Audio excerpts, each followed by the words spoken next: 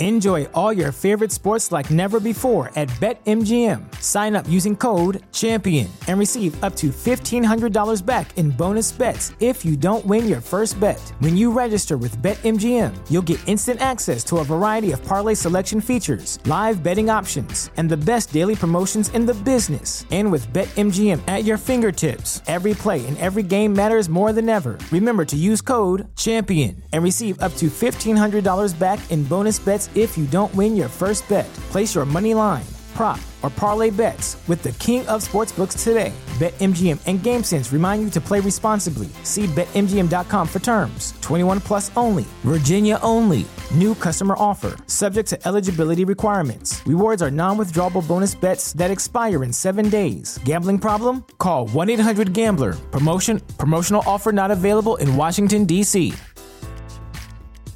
At Parker, our purpose is simple. We want to make the world a better place by working more efficiently, by using more sustainable practices, by developing better technologies. We keep moving forward.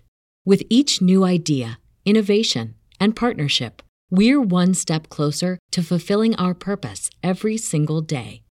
To find out more, visit parker.com/purpose. Parker, engineering your success. There is a maze in the desert, carved from sand and rock. A vast labyrinth of pathways and corridors, 100 miles long, 1,000 miles wide, full of twists and dead ends. Picture it. A puzzle you walk, and at the end of this maze is a prize, just waiting to be discovered. All you have to do is find your way through. Can you see the maze? Its walls and floors, its twists and turns. Good. Because the maze you've created in your mind is itself the maze. There is no desert, no rock or sand. There is only the idea of it. But it's an idea that will come to dominate your every waking and sleeping moment. You're inside the maze now. You cannot escape. Welcome to madness.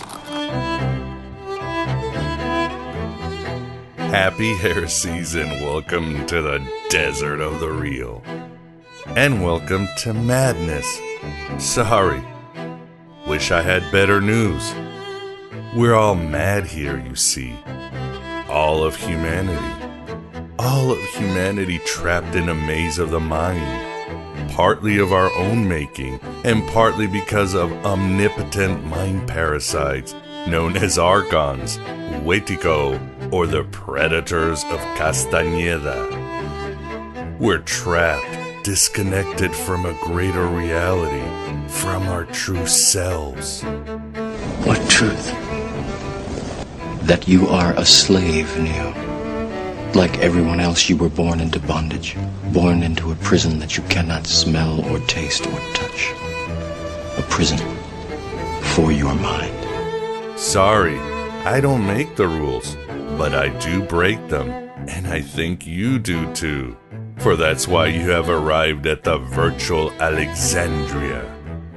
We're getting out of this maze. We're losing our mind and coming to our senses.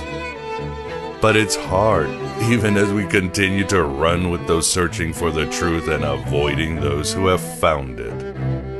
As Philip K. Dick wrote, the maze shifts as you move through it, because it is alive.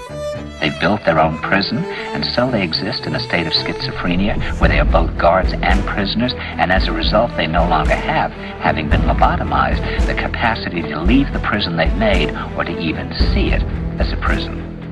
So how do you get out, Miguel, you Gorgon ass and Odin Dingleberry?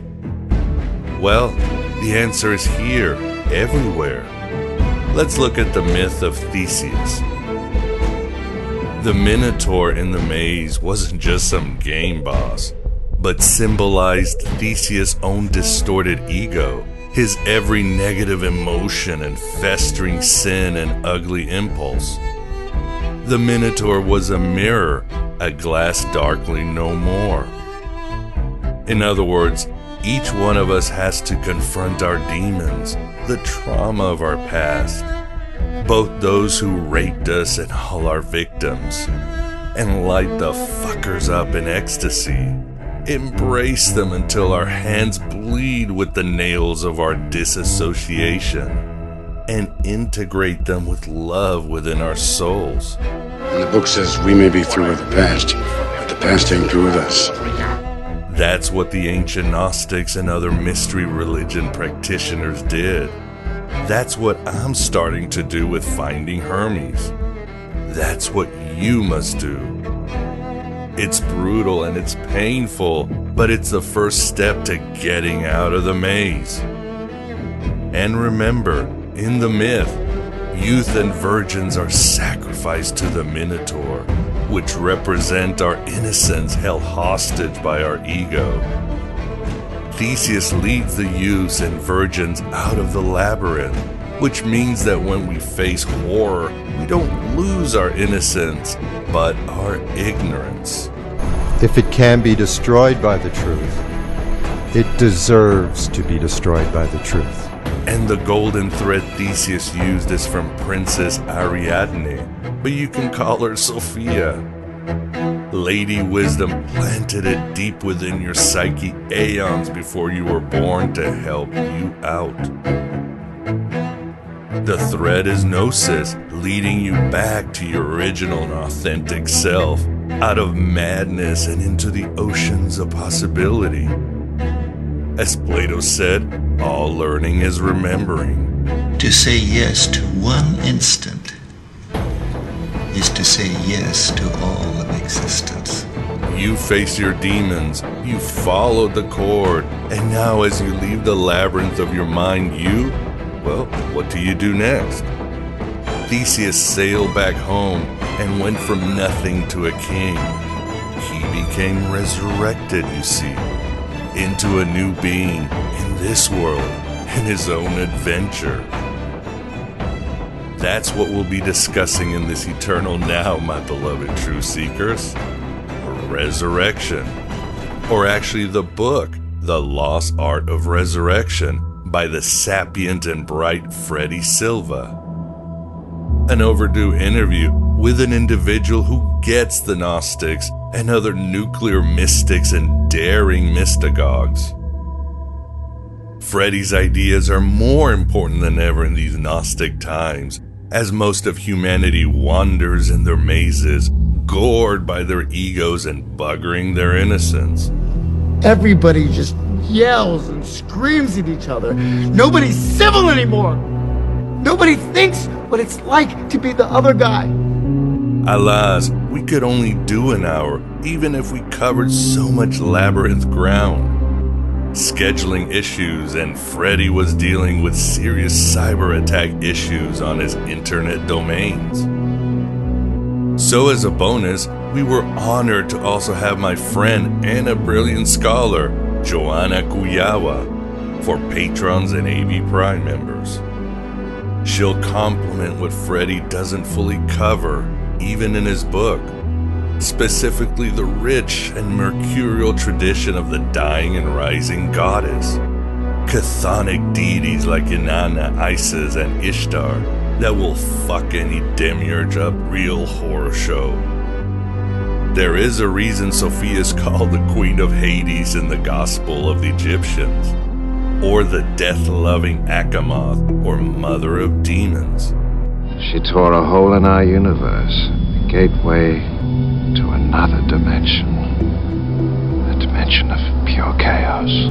But yes, you must face the Minotaur, and you must resurrect as you hold on to Gnosis in those oceans of possibility. As the Gospel of Philip says, while we are in the world, it would be right to attain resurrection, so that, free of the flesh, we know tranquility and do not become wanderers in the intermediate world. Many get lost on the way. It is good to awaken from the world going astray there. In another section, the Gospel of Philip says, anyone who believes in resurrection as a literal truth is a fool. Those who say they die first then rise are in error.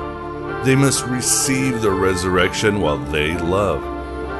You must awaken while in this body, for everything exists in it. Life will not be contained. Life breaks free, it expands to new territories, and it crashes through barriers painfully, maybe even dangerously, but life, finds a way. Oh, Miguel, you and your silly stories and trippy myth-making.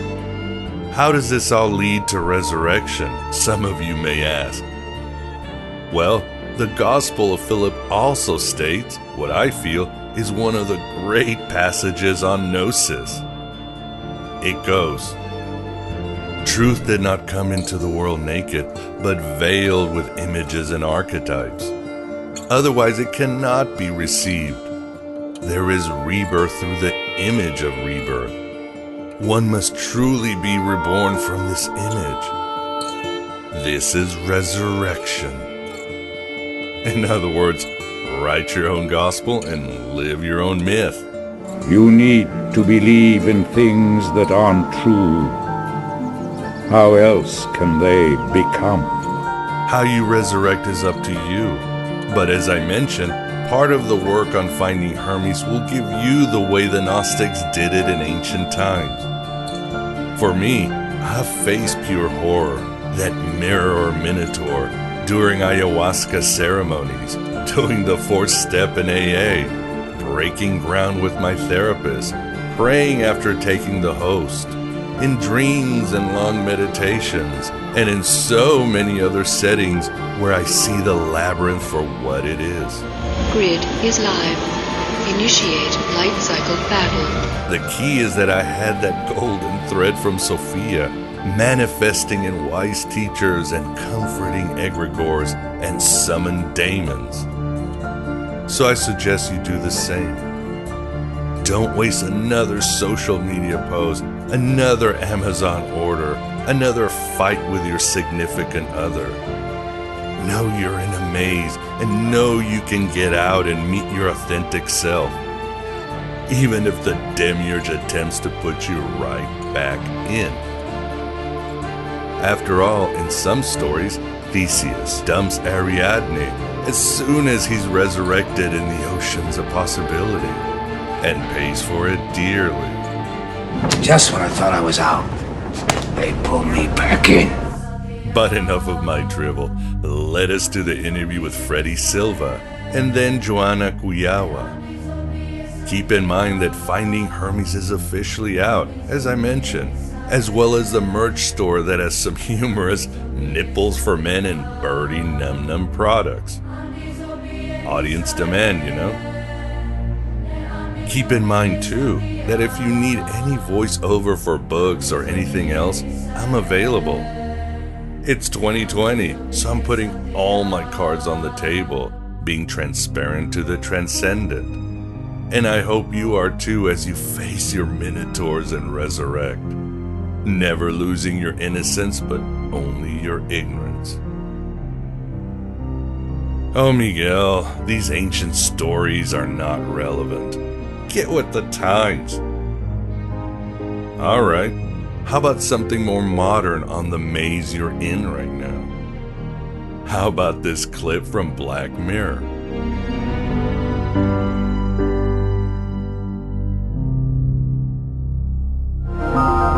People think there's one reality, but there's loads of them all snaking off like roots, and what we do on one path affects what happens on other paths.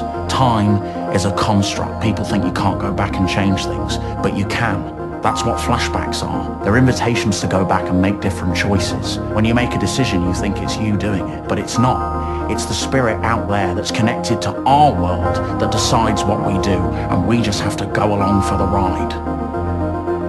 Mirrors let you move through time. The government monitors people. They pay people to pretend to be your relatives, and they put drugs in your food, and they film you. There's messages in every game, like Pac-Man. Do you know what PAC stands for? PAC, Program and Control. He's Program and Control Man. The whole thing's a metaphor. He thinks he's got free will, but really he's trapped in a maze, in a system. All he can do is consume. He's pursued by demons that are probably just in his own head. And even if he does manage to escape by slipping out one side of the maze, what happens? He comes right back in the other side. People think it's a happy game. It's not a happy game. It's a fucking nightmare world. And the worst thing is, it's real and we live in it. It's all code. If you listen closely, you can hear the numbers. There's a cosmic flowchart that dictates where you can and where you can't go. I've given you the knowledge. I've set you free. Do you understand? Maybe. Yes. So, I'll show you what I mean. Come with me.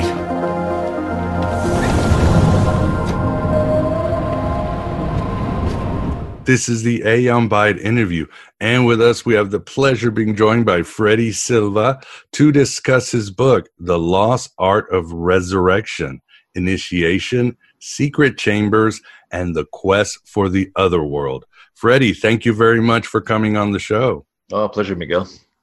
And as we talked, I really enjoyed your book. It is definitely something that will interest our audience very much. Oh, good. But, yes, indeed, especially the subjects which we shall delve into. But with us, too, we've got the Moondog Vance. Vance, how are you doing? I'm fine on this wonderful sunny day out here in California. Looking forward to learning these secrets of the afterlife. There you go. Of course, if I tell you, I'd have to kill you. Well, then I'll know again for sure. Okay. Yeah, you'll be right back. Why are you back? He'll never forget because you killed me. Oh, I forgot about that. That's very cool. So, Freddie, maybe briefly, could you tell the audience the thesis of your book? Yeah, I was looking into the origin of sacred sites around the world, specifically megalithic structures, and there was a few of them that didn't seem to fit the bill. I kept coming across temples where people were mentioned to have died, yet they came back to tell the tale. I thought, that's unusual. And there were all these side notes that I gathered for years. And then one day I sat down with more than 5 minutes on my hands. And I figured, this would make a really good research project. And I kept pushing it.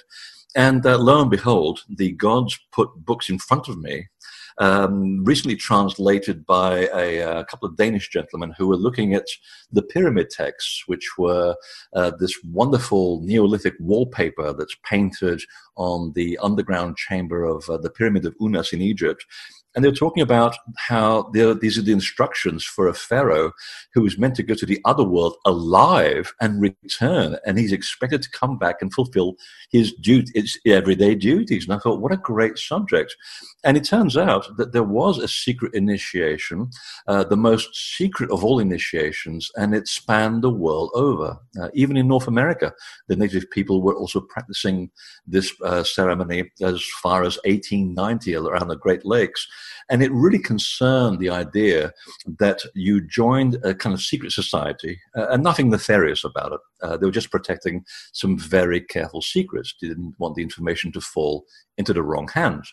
And it was a very dangerous procedure whereby you were given a kind of an induced near-death experience and you went walkabout in the other world as easily and as realistically as you and I go shopping for vegetables. And you came back with your eyes completely opened about the mysteries of life, the true origin of the universe, and more importantly, about the nature of your soul. And no wonder people queued up to have this very dangerous procedure. And essentially that was the nuts and bolts of what the book was about. It was about tracing how far back and how prevalent this initiation was. And it turns out it spanned the world, and I've traced it back to Japan in 8000 BC. And eventually this practice moved west and it became the foundation of the way that was practiced by the Essenes. And one particular interesting gentleman called Yeshua ben Yosef, otherwise known as Jesus Christ. So it does open up the story considerably. Oh, yes, indeed. It's quite a journey. And so you would say 8000 BC is the first time that we have this historical record of the art of resurrection? It's alluded to in a text from Japan called the Kujiki 72, and it was recently translated, ironically, by an author who's also on the same roster as my publisher. And I was reading through it, and there were a lot of techniques. In fact, virtually all the techniques that they were describing here were similar, if not identical, to the practices of the Essenes and the people who were practicing the way in the Near East around Jesus' time. And it turns out that when you look at the origin of the name of these 17 practices, they're called the Tayyi, it literally translates as the way. So there were 17 ways or practices that you had to learn before you were allowed anywhere near a kind of sarcophagus or a sacred cave where you would have this induced out-of-body experience. So there's a lot of alluding to it. They don't give away the practice, as always. It was a very well-kept secret. And when you correspond that to what the Greeks had learned in their time and overlap what they knew, then it seems to be the oldest known time when these teachings were actually written down. Very interesting. And yes, your book talks a lot about the Egyptians and how they saw the world, as you say, they believed in as above, so below. And isn't it important to really try to understand the Egyptians, the ancient Egyptians, because people assume that they were obsessed with death, but I think what they were obsessed with was eternity. Earth was simply a springboard into the greater life. And as you write, this springboard to go into the Amdwap was to, quote, awaken the inner human being. So they really were understanding about becoming divine while on earth. They really did. And I was looking at this situation from the point of view of when this concept of the infatuation between the Egyptians and the dead came about. And it really came about as an opinion by archaeologists in the Victorian era, most of them from England, who just jumped to this conclusion because they kept seeing mummies and mummified bodies. And because we had also recently been practicing this concept of honoring the dead by putting people in coffins, they put one and one together and just took it very literally. But in any ancient teaching, the teachings are not literal. They are metaphoric and they're allegorical. And that's where their theory, or at least their opinions, became accepted as fact. And no one questioned it for at least 100 years. And it's only recently that people have been looking at the ancient teachings from Egypt and saying, well, wait a minute, there are veiled things here that we should be looking at, because that's how they spoke. There was an everyday language for ordinary people and for despots. But for people who were practicing a spiritual tradition, there was metaphor. And Jesus was particularly good at this. If you read some of the things that he was saying in the Bible, which make absolutely no sense from a literal point of view. But when you understand the mechanisms and the theatrical devices that they employed to keep this information from being misused, it makes a lot of sense. And that's where this concept of unlocking the pyramid text and begin to read into it, excuse me, it made more sense, because if you're giving people the instructions to a guy who's dead, I remember one particular situation in Saqqara where the pharaoh had to give this public performance on the 13th year of his reign. He would literally run the entire perimeter of the temple of Saqqara, which is about 1 kilometer. I mean, he had to do some pretty fast running. And people would look at the pharaoh and say, this guy is fit to rule. And they clapped and they went home. And then he was set aside to a smaller courtyard where it was a private ceremony, where I was reading about this, and it said that the pharaoh was given a morning meal, a midday meal, and an evening meal. And I'm looking at this from 2 points of view. If I'm looking at this literally, I'm thinking, well, if the guy's dead and is going into the other world, which is what you expect, why are they feeding a corpse? It doesn't make any sense. Unless, of course, you start reading into it and you realize, well, wait a minute, he's not going to die physically, he's going to die metaphorically. And what they're giving him is a poison.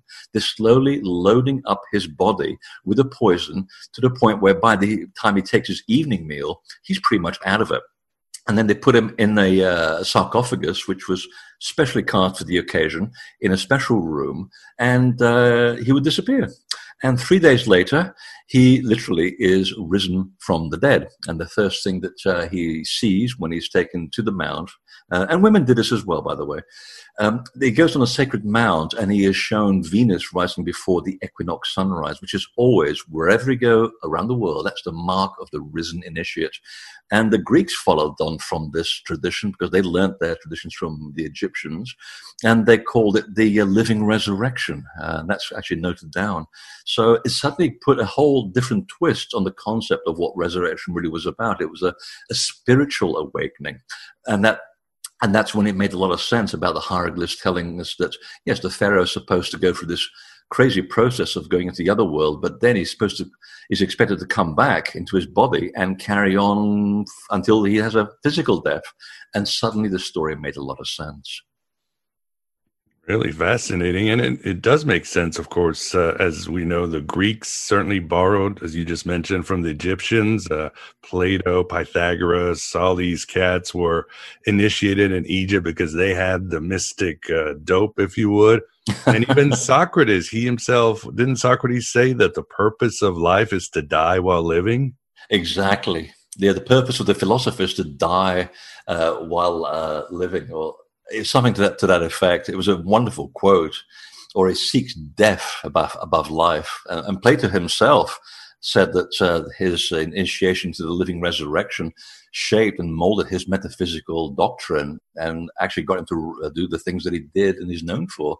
And Pythagoras was just a junkie for this stuff. He did it 5 times. Wow. He couldn't get enough of the afterlife while he was alive, and he'd come back and he'd want to talk about it, but of course he couldn't, because you're under pain of death. And back in the days, if you went to the taverna after your initiation and sat there having some retsina with your friend, they'll say, well, what did you do the weekend, Pythagoras? And, well, if he talked about his experience, he would be put in jail. It was an actual criminal offense.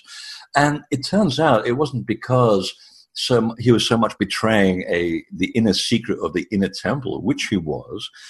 It's the fact that if you were to share your experience of your soul in the other world, it would cloud the experience and the expectation of the person that's coming after you. Because your soul is unique. You are an individual being. And for you to suddenly tell somebody else, well, this is what happened to me.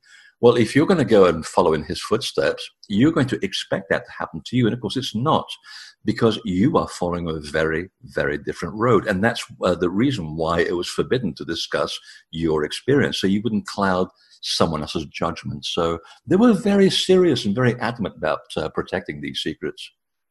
That makes perfect sense why they would keep it secret. And obviously our show deals heavily with the Gnostics and the Hermetics. And I must admit, Freddie, I thought your chapter was the coolest named chapter in the world. 50 Shades of Gnosticism. Love it. I think you can pretty much understand around which time I wrote that, when another best-selling book of a similar title came out, and I was making fun of the situation.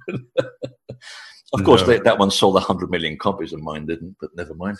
Yeah, I think people would rather have sex than go to the astral world. I disagree. I want to take those flights, but...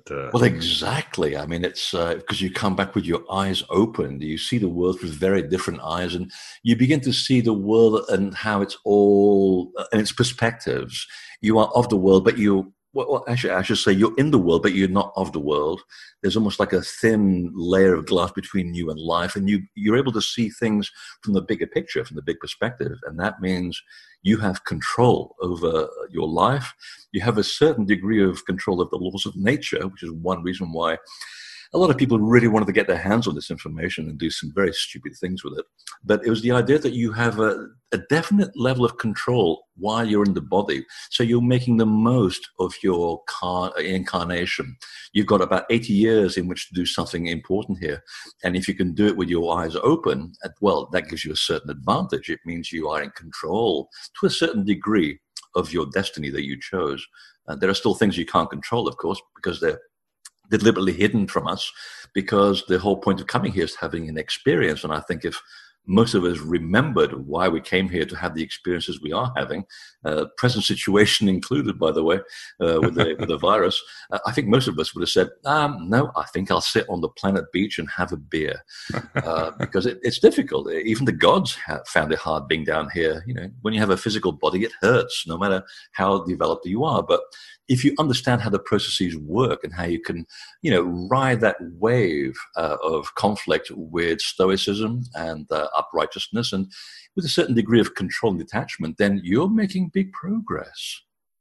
And two, one of the features or benefits from what I've heard with all these mystery religions, ancient mysteries, was you lose the fear of death. And I think when we lose the fear of death, that solves a lot of problems unconsciously, don't you think? I mean, I think most of our fears are somehow tied to the fear of death, aren't they? Exactly. It's the control of fear. It's understanding fear for what it is. It's an energy, nothing more.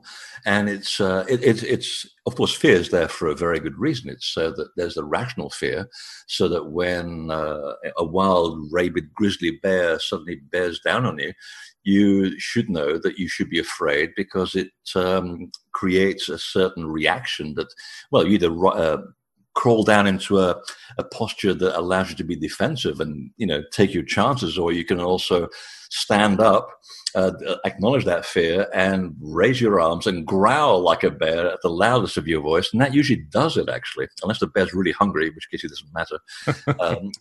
But it does mean that you do realize and understand fear for what it is. You don't associate with it. And if you're able to do that, and there was one moment in my life when I was living here in this very quiet city in America called Portland, Maine, where nothing really much happens, thank God. And I was thinking about all these things. Yeah, I was thinking about all of these things, and someone was saying, well, have you actually sort of practiced what you preach? I said, well, I'm not really preaching anything. I'm just giving out information and facts. I'll let people make up their own choices. But it did dawn on me one day when I was walking home from the cinema and mulling over some pictures that I'd just seen. And there's a guy across the street shouting at me that he's going to shoot me, and he's got a gun. And I'm looking around for a rock or something, and there's nothing. I'm thinking, you know what? If I'm going down, I'm taking him with me. Why not? And at that moment, I just turned around and ran towards him, which is the last thing a gunman would expect. Frightened the hell out of him. He ran the other way. And at that moment, I thought, that was really stupid. And I just realized I'm putting into practice what I just learned. You know what? I wasn't afraid for a second. I was not afraid of death. And I looked at it in the eye and I said, well, what are my choices? I'm going to bleed to death. I'm going to die. No, I'm going to take him with me. I'm going to make sure he has a good time with me. And I'm also 6'5", so think about that when you go to the other world for 1,000,000 years. You've got me to deal with. And that was my logic. And at that moment, I realized, I seem to have lost all fear of death. I am no longer afraid. And I've heard this said by a lot of people that have gone through the initiation itself. I haven't.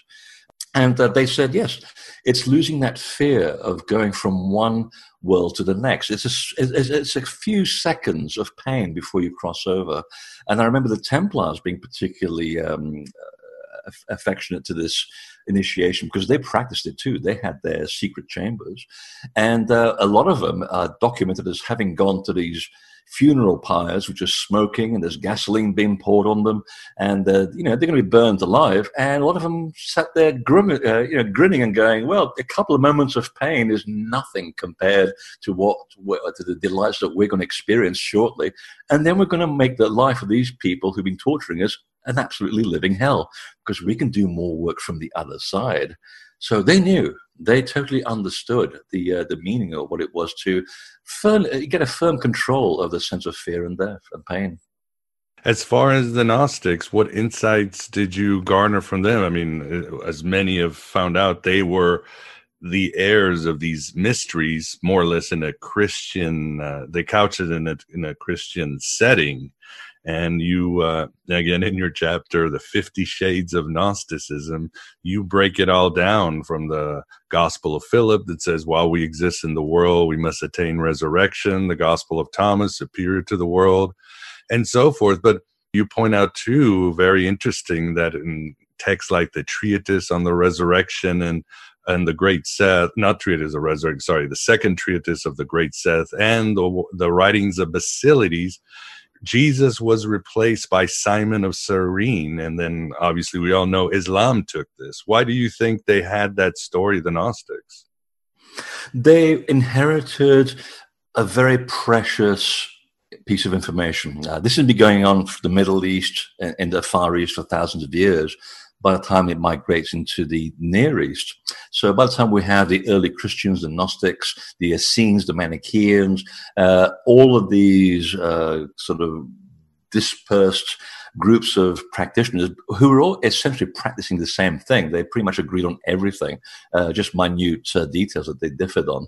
And they realized how important this information was that they were holding. And so, of course, when you have the fundamentalists that suddenly show up, and then, of course, the rise of what became the Catholic Church, who were trying to essentially create a religion from a fallen Roman Empire to gain control over the soul and the politics of Europe, and also the Mediterranean, they realized that they had to say something about this. They had to stand up and say, well, wait a minute, what you're doing is you're twisting the story of a spiritual truth and you're confusing it with an actual event. So the two are very, very different things.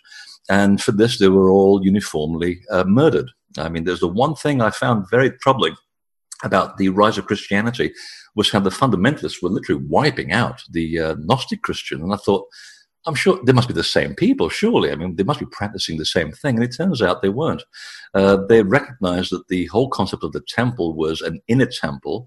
It resides within you. The experience of God is not an outer experience. It's an inner experience. And when you look at the early teachings of Jesus, he said the same thing too. In fact, I'm actually amazed that it actually made it into the Bible. But it begins to really answer why so many of the important gospels that have so much important spiritual teaching to impart to us were left out of the original canon. And of course, now it makes a lot of sense because there was a political situation going on here, and it was all about control, to the point where the church tried to sell the story of Jesus to the people of the Roman world, which back then pretty much governed the whole of the Mediterranean, and no one bought the story because he was, okay, well, he might have done some important things, but he's not a god, because by then people had been accustomed to worshipping their heroes and putting them on pedestals and treating them like gods. Well, Jesus wasn't that. He was just a normal man that went through this incredible experience. And that's when they had to concoct this other story, and it's very well documented. In fact, Michael Bagent, the late Michael Bagent, who co-wrote Holy Blood, Holy Grail, to whom I am very indebted for his research, because he had information and access to sources that I don't.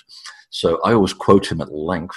And he was saying, there's a lot of documentation about this, of how the whole story of Jesus was politicized and altered to go from a spiritual truth of metaphor to physical events, to the point where the whole point of the crucifixion was made up. Jesus was never crucified in the eyes of the Gnostics or the Muslims afterwards as well, or anybody in the Middle East. They all said no. They thought that they crucified him, but they didn't. They were mistaken. They didn't have enough information, and they were confusing a spiritual truth with an event. They couldn't have crucified Jesus because he had not broken any Roman law. And that's the first fundamental step into understanding this concept of crucifixion. And now that we also know that there are at least 120 surviving stories around the world of initiatic societies where the initiate is metaphorically nailed to a cross after he gets up from a sarcophagus or a sacred cave or an inner temple, and the spiritualized being is metaphorically nailed to a tree of life, which represents the material world. Now we begin to understand where the two conflict with each other and how the church takes that spiritual truth that Thomas and Philip were discussing, and they basically had it confused with the real event, which was the execution of political prisoners. So this is why it was very well protected. They wanted to make sure this did not fall into the wrong hands, because anyone who is able to bend the rules and bend the laws of nature can really control people like a dictator, and they didn't want that to happen. They already had enough of that experience in the Near East at that point with the Romans, and they didn't want the information to be sullied ever again. And it seems, Freddie, that the Gnostics might have been more loyal to the ancient Egyptians than the Greeks and the Romans. And let me explain why, as scholars have posited, and of course give me your views. In the mystery religions, you were meant to sort of go down into the chthonic world and die and resurrect with the God-man, Dionysus, or the myth of Demeter and so forth. But in the Gnostic mysteries, you go down to the underworld, you go down to Hades, but then you go right into the star portal and you go into this distant dimension to meet with this alien god. So you would say they had was this a feature? Is a feature, or as I'm saying, they're just more loyal to the ancient Egyptians who really believe you could just travel the universe? Oh, I think they all overlap. All the stories around the world overlap. And the more I read about them, including things from Polynesia, which you never get to hear about, it's the same story. The characters' names change, of course, but the method is always the same. You basically go into a secret society, a society set apart from the normal world, and you spend a whole year under observation. You're being taught basic mysteries, and then the teachers look at you and think, well, perhaps he or she, I think they can go through the process, and I think we can trust them with the more important information, that they're not going to leave this building and then tell everybody about it. So your second year after probation was where you went into the real nitty-gritty of stuff. And then your third year was the really true mysteries, where they really prepare you for this out-of-body journey. I see that not just in Egypt, but all around the world. And the method was pretty much the same. And they always also described the method by which they crossed into the other world, which was, you're obviously comatose, but your soul has actually disengaged from the body. That's very different from shamanism. Shamanism is a kind of an approximation of the process, and I'm sure we'll get to that later. And then while your soul, and these are some of the surviving fragments from the initiates, while your soul is wandering, dazed and confused, because you've obviously in between worlds right now, you were always given the assistance to go into the other world with two black dogs. And I hear that story in the Andes, in North America, in Central America, in Egypt, in Greece as well, and all around the world. And the idea is that these two black dogs are able to guide you while your soul is still groggy and unable to figure out, where the hell am I? Where am I going? And then every tradition talks about you crossing the bridge of forgetfulness over a raging river. And at that point, it's almost like they're describing the Milky Way in a certain light. And then once you're on the other side, well, if you kept your eyes, obviously belonging to your soul now, not your physical body, but if you're keeping your metaphysical eyes open, you have not been seduced by all of these discarnate beings that you're seeing. Your focus is on the other side of the bridge. And then the dogs leave you alone, and you are literally in the field of reeds, what we call paradisa, as the Persians called it, which is where we get the idea of paradise. It puts a whole new perspective on the concept of paradise. And the idea was that you went into this primordial world where everything exists simultaneously. It's very confusing. Everything's in 4 dimensions. So, of course, there is no up or down, left or right. And this is what you were prepared for in your last year of initiation. You had to understand on a mental level what you're going to be experiencing, and then you learn certain methods by which your soul would remember the information, so that when you get over to the other side, you are not discombobulated and you know where you're going.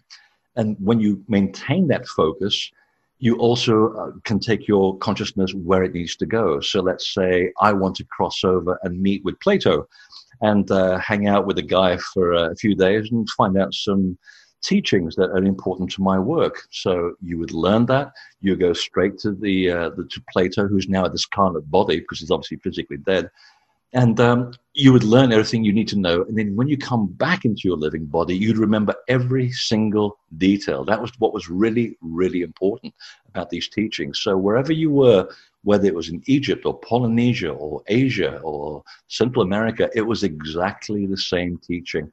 So the only reason why we keep focusing so much on Egypt is because so much of it still survives, thanks to the Greeks, ironically, who found the teachings in pieces when they were in Egypt, and they lovingly put the temples back together again. So places like Edfu, Saqqara, they're often described as Greek temples. Well, they're not. The Greeks didn't build them. They rebuilt the temple, and they left the instructions of what they did in the basements of the buildings. And there's one in Dendera, what the Greeks wrote in the basement. We have rebuilt the temple according to the instructions as laid down in the time of the first occasion, and that we were true to the word. The first occasion is dated about 10,400 BC. So you can see that the Greeks were very aware that they were following a very old tradition, and they were the sort of the Johnny-come-latelys of the spiritual world at the time. And even the Egyptians used to pull their leg about it. They used to say, well, wait till you Greeks have been around as long as we have for about 39,000 years, and then you'll know something. And they were pulling their leg, but they were right. They had the experience, and they just gave them to anybody else that was willing to listen. Fascinating. I love this. And I love this passage where you write that the Sethians believed that the search for God was internal and not external force. Doesn't this hint to that we think of astral travels and all that, but it's almost like, isn't this also an inward journey? God and the universe is within us too? Oh, absolutely. And I think it comes down to our state of duality here, where we, and especially with Western religion telling us that there's an outer and an inner, and then up and down. But yes, but in the other world, that's not quite true. Everything is one whole process. And that was what was very important about understanding the distinction between the teachings and religion, two very different things. And the idea was that whatever is simulated within you is also an internal representation of the outer world and vice versa. So you've got to get your head around this to begin with. To put it into bigger perspective, I mean, you look at the Egyptian temples and how every temple is a mirror of the cosmos, and they described it as above, so below. So to the point where everything that is built into the temple, regardless of in terms of geometry or measurements, or even the stone or the shape of the temple, is supposed to mirror a specific star or constellation that was prominent in the sky at the time when it was built. So everything about the temple looks perfect because everything in the external world in the sky was deemed to be perfect. The wheels of the cosmos turned like clockwork. So what better example to emulate than to build a physical temple here on Earth? And the temple became a kind of mediator between you and the cosmos. And that's where the paradox begins. So when you lost the plot and you say, well, I really need to get back to my spiritual self and connect with God.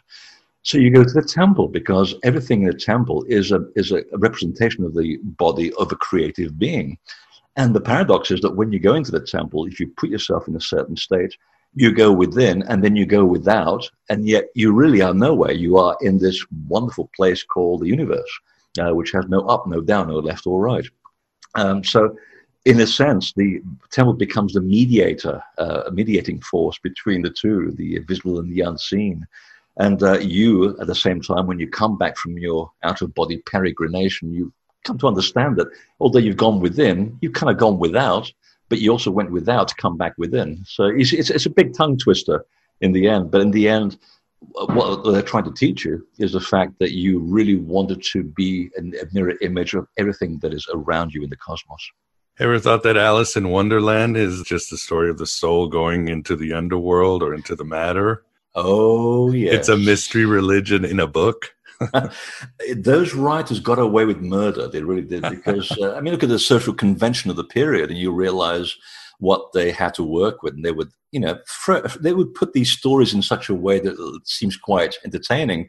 But just like Star Wars, I mean, Star Wars is the modern version of Alice in Wonderland, in a matter of speaking, because it's not about Luke Skywalker. It's not about Han Solo. It's about the redemption of Darth Vader. That's the importance of the story. Here's the initiate that started off, with great charisma, and he has great potential, and he's seduced by the dark side. And right at the point of death, he understands the mistake, where he's gone to the other extreme, and it's bent him to the laws of darkness. And then he goes, that was a big mistake. And right at the moment of death, he gets it. He redeems himself. And that's all you need. If you can just do that for 1 second in your life, even if it's at your deathbed and you understand you've left the world, the physical world, a better person than when you arrived, and that's good enough.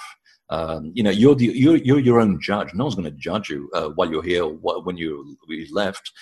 It's essentially you being a judge of your own soul and estimating, how well have I done here? Have I been pretty good? Have I, on the balance of things, have I made the world a better place? Have I become a better person than when I arrived? Those are the important things to remember. So the trick is, it's an individual path, so you don't beat yourself up. You do as much as you can handle.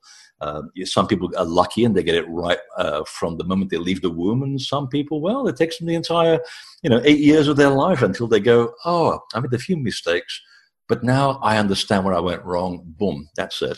You've understood, and you leave a better person. So that's essentially what it was all about. Well said. And Vince, do you have a question? Is this making sense, what we're talking about? Oh, yeah, it makes sense. A lot of different thoughts going around. I was wondering, if the pyramid texts are so long, there's so many sayings, and it's so steeped in ancient religion, symbology, and culture and the gods, is there something in our culture that is just as effective or somewhat as effective for achieving this living resurrection? The only thing that I've come across that vaguely resembles it in very simple form, because all of these modern texts, as I call them, although they're about 2,000 years old, they're approximations of these original texts. It really goes back to the Gnostic Gospels, and it's in fragments, it's in bits and pieces. Sometimes it's in the parables of Jesus. I mean, he always spoke in these ridiculous parables. One of them, for example, is the story of Peter and the fish, where, Peter's having trouble catching fish in the Sea of Galilee. And behold, Jesus shows up with the guys on the shore and goes, "Yo, Peter, if you throw the net on the right-hand side of the boat, you'll find that your fish will be plentiful." And he goes, "Okay." And suddenly he catches exactly 149 fish. And you wonder, now, why would throwing the net on the left-hand side of the boat gain him nothing? And this is a rowing boat, by the way. It's not exactly a yacht or a massive cruise liner. And he throws the net onto the right-hand side, and he catches exactly 149 fish. And you think, who the hell would be crazy enough to count exactly 149? And one of my wonderful teachers, the late John Michel, he said, you know what, that's exactly what got my attention, because when these stories seem so ridiculous, they're trying to tell you something. It's a truth. And just from that one little piece of information, he went on to unravel the story about the mechanics of how the Earth works in space, from that simple story. And the same thing also exists in the Bible, for example, in the day where Jesus is having a good sleep. Someone knocks at his door at the terrible hour of 1 a.m, and some woman says, "You got to come along, Lord, because Lazarus has panicked." And he goes, "Oh dear." So he gets out of bed, after a good day with the lads. And it turns out that Lazarus was himself going through the initiation experience. If you, I dare say this, once you read my book and look at the mysteries teachings, look at the story of Lazarus again from the view of a mystic, and it makes perfect sense. He is the initiate who was buried alive in the sarcophagus, and he panicked through the experience, and Jesus had to go and revive him and say, "Okay, it's calm down, breathe, let's go for a walk." He panicked, and because it never made any sense as the story is written, even though it's highly paraphrased, of course. But when you see it after reading the experiences of the initiates, Lazarus' story makes absolute sense. He's just one of these people that panicked in the middle of the whole thing. He woke up in the middle of the experience, the out-of-body experience, and he comes back into the body, kind of like when you're having an out-of-body dream and suddenly your neighbor's car goes off and the alarm wakes you up. It's that moment where you're jolted back into the body from the other world at 3 a.m, and you don't know where the hell you are. You're panicking and you're sweating, and that's what happened to him as well. So the little tracks of it in the Bible. There are stories in Plato's works as well, where, again, he wasn't allowed to talk about his experiences. But if you look at a lot of his work and read between the lines and the metaphors, he's giving you a lot of information. And, of course, the most famous story is about the two statesmen describing this perfect environment called the island of Atlantis, which is, by the way, the date that he was given is actually verified by the Egyptians and the Yucatec people, the same date of 9,600 BC, which is now validated as the end of the Ice Age and the end of the Great Flood. So there you go. He wasn't just making this stuff up. He was giving you a story. And if you happen to read between the lines of what he's trying to tell you, he's trying to show you about the mysteries teachings, about it, and he does it so well. He wraps the whole process of becoming more enlightened in the story between two statesmen. And that's the one way that he could get away with trying to get people's curiosity. Pretty much in the same way that later troubadours in Europe did with the stories of King Arthur and the knight that's following the woman who's trapped in a tower, and he has to liberate her. Well, that's a story of Isis and Osiris, and it's a story of Mithra. It's a story of all of these heroes that are chasing this divine bride through time and space, because the divine bride was the woman who held all the information of which all the philosophers would go through this incredible experience in order to find out the true mysteries of life. So they couldn't quite say things in the manner in which they were allowed to because of the religious dictum of the time. So they had to invent these theatrical devices called myth or storytelling through troubadours in order to get the story out to the pubs and the tavernas. And a few people would say, well, wait a minute, that was a great song, but if I read between the lines, what you're telling me is, well, keep quiet, because now I want you to go meet some people in the dark alley through a secret door, and they'll tell you about what I've really been talking about. And that's how they protected themselves. That's how they kept themselves from being burnt alive at the stake. So these were very important traditions that we're following here. Including Hermetics, right? The Philosopher's Stone, same kind of thing. Very much so. And the problem is that the language in which they couch this information is alien to us, even 2,000 years later. So sometimes when they're looking for the Philosopher's Stone, everybody's looking for a real rock. But again, it's about the metaphor. You've got to look at the metaphor and look behind the obvious, and that's how they hear the things. And it's frustrating because you want it to be kind of simple, especially as we have so many other things to distract us today, like television and cell phones. We haven't got time for metaphors. But if you don't do the work, then you really are not on the spiritual path. It requires hard work. You have to be very much part of the process. You have to really put a certain amount of your time away every day, almost like learning how to play guitar or driving a car. You have to put aside a certain time of your life in order to really understand very important concepts. And that's how they did it. Very fascinating. And you talk about the bride and, of course, the troubadours and the Knights Templar. And so I wanted to mention in your book, you talk about the Castle Tomar in Portugal. Oh, I've been there, but unfortunately, they didn't let me down into the tunnels either, Freddie. But, I did see the symbolism, and I have been to this Templar castle. That was an interesting story. In fact, I heard through the grapevine that the director that was responsible at the time when I was there doing research, who really was, I think she had her nose put out of joint because I was trying to throw in some things which are, in her eyes, very metaphysical. Not that she was wrong, but there were a lot of blocks that suddenly came in front of me. And I heard that she'd been removed. I don't know whether it was because my book became a national bestseller there. As we expected it to be, because it's about the story of how the Templars created Europe's first nation state, Portugal. Even the Portuguese. Right, very true. Yeah, and it was a great story. And I suspect that within the next 5 years, now that UNESCO has given the Castle of Tomar some money, and they're slowly refixing up the ramparts and slowly they're digging the vipers out of the caves. It's full of snakes. It's horrible. I hate snakes. And it's like even if it was available, it would be like an Indiana Jones moment where I'd be allowed to go and see the initiation chamber, and I'd sit there going, snakes. Why does it have to be snakes? And I think we'll get there because I found so much peripheral evidence. Some of it was actually published in the local library, which is incredible. Even the director of the Tomar castle didn't even know about this.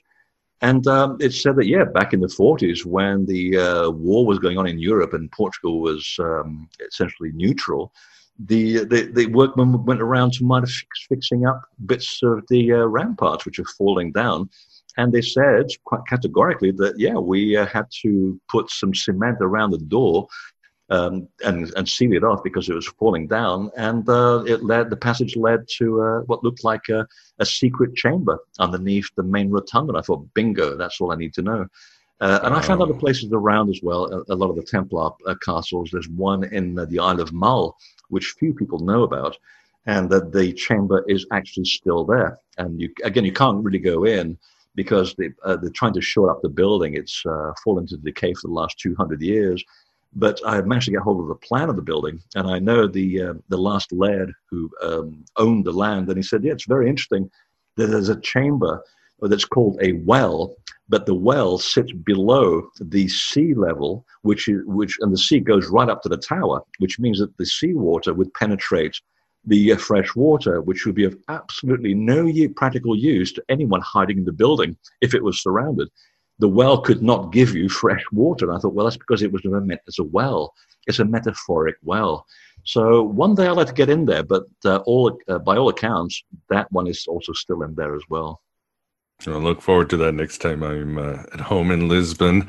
Hopefully you've broken some things open because, the history is there, and I've heard of it. I've heard of all the legends growing up, so very cool. But I mentioned the bride. So you think that perhaps this means that the Valentinian, the very cryptic bridal chamber mystery was about this, the joining of opposites? Yes, and I always wondered how far back that went. And it turns out that at some point, someone somewhere, we don't know who, tried to theorize this so they could teach people who were illiterate. They came to the conclusion that the universe, before there was this Big Bang, allegedly, I don't really subscribe to that theory. I mean, Big Bangs seem to blow things up, not create things. They said, in the beginning, there was just the void, but the void, God, the creator, knows everything, knew everything, will know everything. So therefore, the creator must know everything. He or she or it is completely knowledgeable.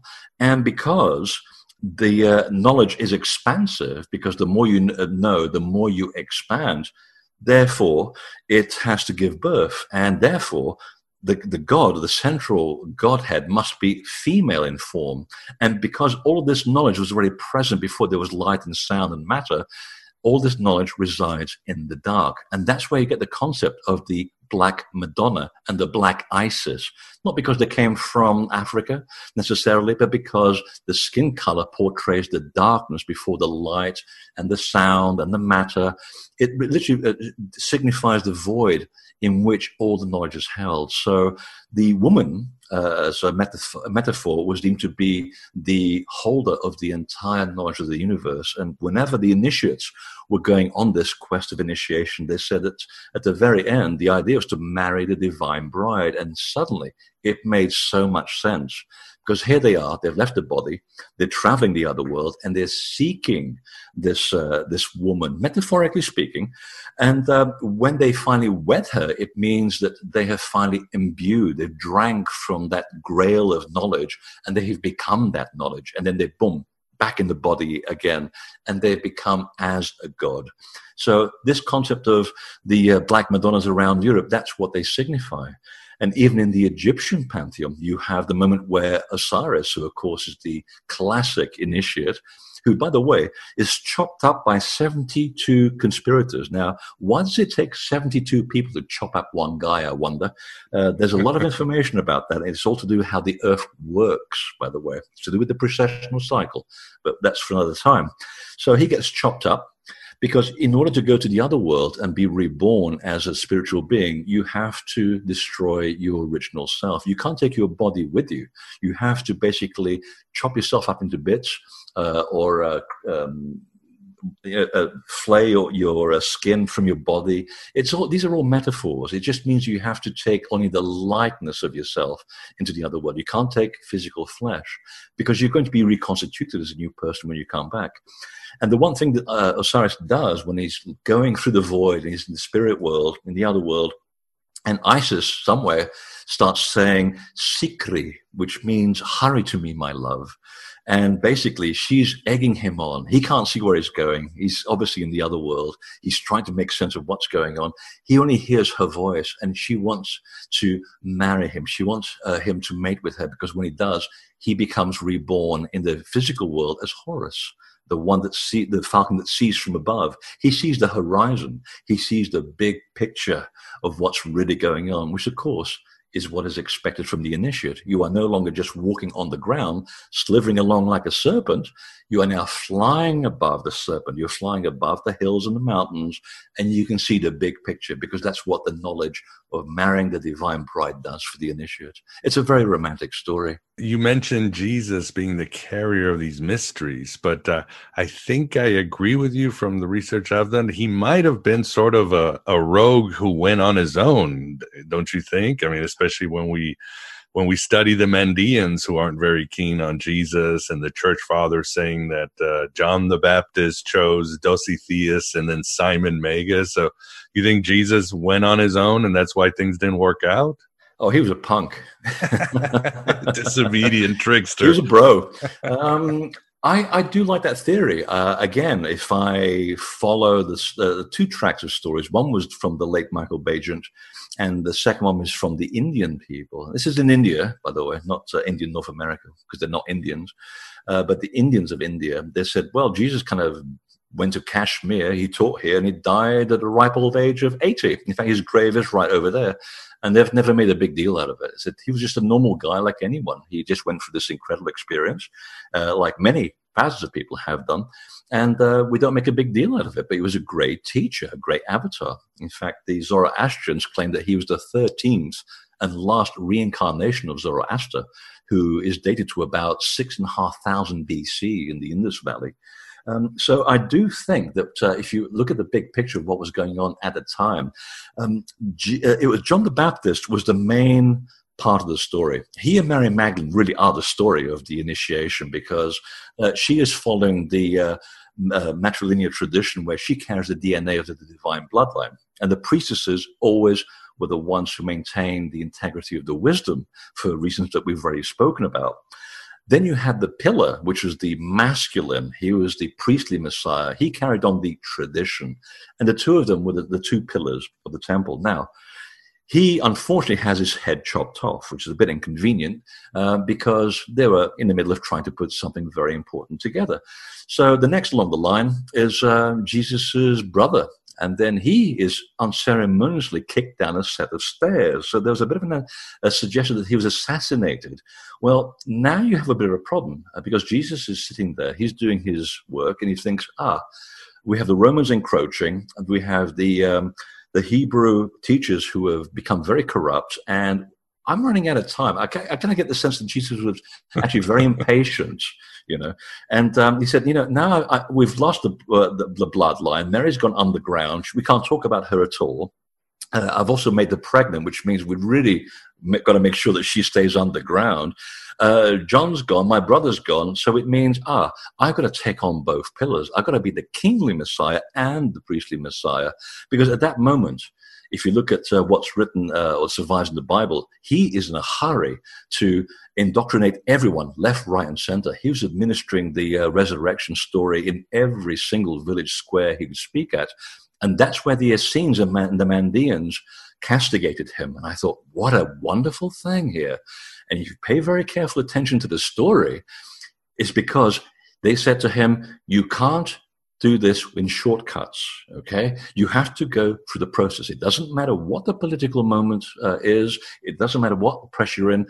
There is no shortcut to the living resurrection. You have to go through the process. And to this very day, the Mandeans have never forgiven Jesus for indoctrinating everybody left, right, and center into the mysteries without the proper process. It's almost like learning how to drive after one lesson. Unless you're a genius, it just doesn't happen. You're bound to have an accident sooner or later.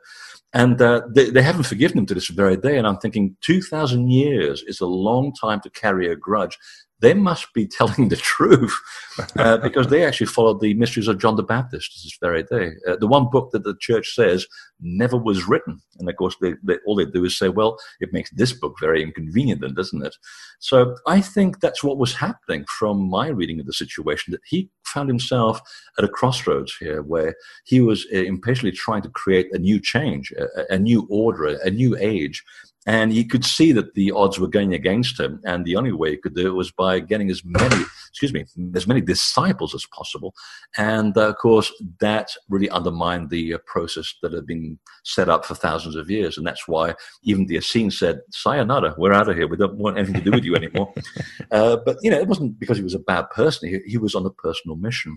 And then after that, if you follow the trajectory of the independent researchers, he was with Mary Magdalene. They had children, and if you have something that important and you like having a bank account, and there's a recession coming, you don't put all your money in one bank account. You split it up. You save the day. So she, of course, goes off to Marseille, lands in the south of France, and then goes AWOL, disappears. I suspect that some of her children actually ended up in Portugal, and Jesus, of course, went off to the east, to India. And I suspect that some of the kids ended up in Portugal, because I was asking the same question when I was following the Templar story from my fourth book. And it wasn't really part of the trajectory of the book. I just happened to come across something that sparked my interest. And I asked some leading Freemasons who were part of the Essene tradition, by the way. There are two tracks of Freemasonry. One's the London Rite, which is basically a boys' club, which knows nothing of what they're doing. And then you have the Scottish Rite, who are following the very ancient tradition of initiation. And they understand that, by the way. So if you ever want to follow the modern tradition of initiation, Scottish Rite is where you should go. So I asked them about this in Portugal, and what I got back was, well, I think your nose has got too close to the honeypot. I would drop the story if I were you. And I thought, okay, I'll take that as a yes, that the bloodline does survive in Portugal somewhere. I'll let someone pick up the thread of that story because it's going to require a lot more years of research. But I suspect that something this important will not be revealed until the right political moment. Indeed. And Freddie, as we get towards the end of the interview, you mentioned at the beginning to talk about shamanism and how it ties us all together, or the missing part of it. Do you want to answer that now? Yeah, wow, 1 hour already. That was quick. Yes. That was the big question when I was finishing the book. How does shamanism and the ayahuasca and all that tie into it? And I've asked a lot of people who I respect in Central and South America about this, and the unanimous story that I get back from them is that, well, these are fun things to do, but you can't be a weekend shaman and practice ayahuasca for a week and then expect this to be the exact experience of the soul going into the other world and back and learning the mysteries of initiation. It's an approximation, because what you're doing here, you're using a drug to generate a certain chemical imbalance in the brain, which acts as a kind of a translator between you, your logical self, and what's going on in the other world. That's not really what's happening. The true initiation is actually having a near-death experience and leaving the body physically and being there. Two very different things. However, they said, if you are following the shamanic tradition and you do this for many, many years, as some of our practitioners do, then you start relying less on the chemical and you're relying more on your own ability and your own mechanisms to go out of body. That's true shamanism. You can't do this for a weekend or a month. You need years out of your life, which is something that few people in the world can do in this day and age. And I thought that was a very lucid explanation. It does explain why they take this seriously, but this concept of going away to the Yucatan or Guatemala to have 2 weeks of vomiting just to see snakes and go on a vision quest. It's fun, but it gives you an idea of what was going on. It's almost like the troubadours of Europe. They will give you a little taste of what you could do if you had the time and the devotion to do it, but it wasn't really the real thing. It's the difference between filet mignon and a Big Mac. They both satisfy you for a few minutes, but a filet mignon would stay with you for at least a month. You'll remember that experience. Well said. And there's no mystery religion to take away your fear of snakes, or you've just resigned yourself in this world? Oh, God, I've tried everything. I suspect that I may have fallen into a vat of asps in Egypt or somewhere. My mother was pregnant when she was 8 months pregnant when she picked up what she thought was a brightly colored stick in Portugal, and it wrapped around her arm. It may just be a genetic shock. But my God, it's hard to get rid of. Although having said that, I was in the Templar Castle in Portugal with a group of people, leading one of my little personal tours. And I just said, okay, these are the secrets of the initiation. There's a well down there. If you want to go down there, you can, but it's dangerous. It's full of snakes. And be careful of the vipers because they blend into the granite. And I walked 10 feet. I nearly stepped on one, and it raised itself up to my knee. Oh, my God. And it said, "He's big." And it fell backwards and it just slithered away. And I don't remember what happened, except people were trying to smack me and think, you know what? You just lost your suntan in about 1 second. And you let out a very large yelp and you just froze in midair. But the snake's gone. I thought, okay. So, yeah, no, it's just one of those things, I guess. I just got to learn to live with it.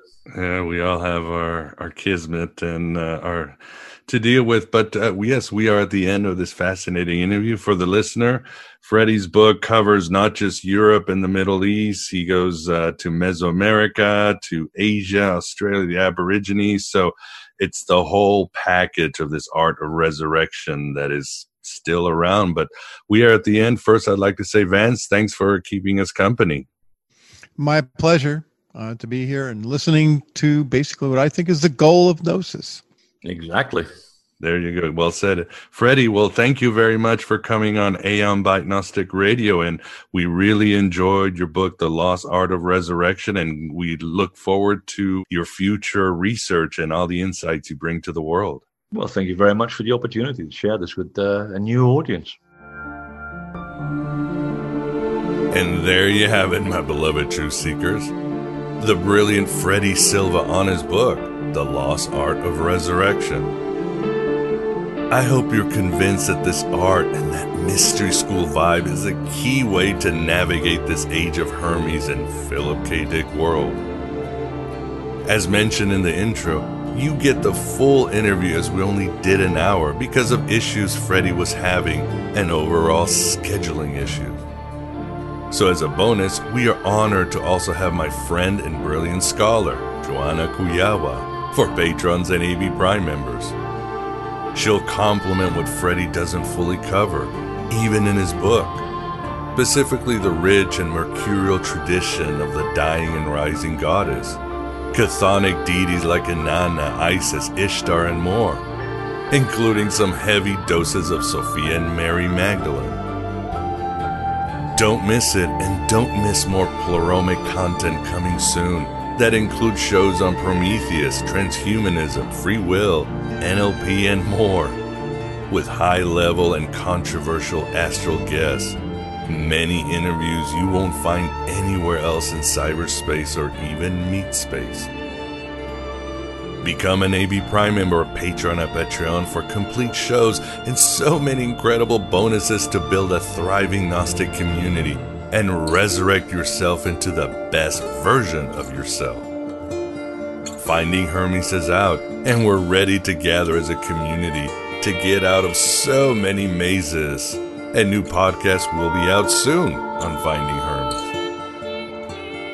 If you find value in anything I've mentioned, please support as I lay all my cards down in 2020 to give you the wisdom of the Gnostics you also won't find anywhere else in cyberspace or meat space. Don't forget the merch store is live, as well as my voiceover services. This is the age of Hermes. You were made for this. You were made to hold on to the golden thread of Sophia and get out of all insanity around. You were made to resurrect. Thanks for being here. Thanks for being yourself, your true self, even briefly, here in the desert of the real. Hello and goodbye, as always.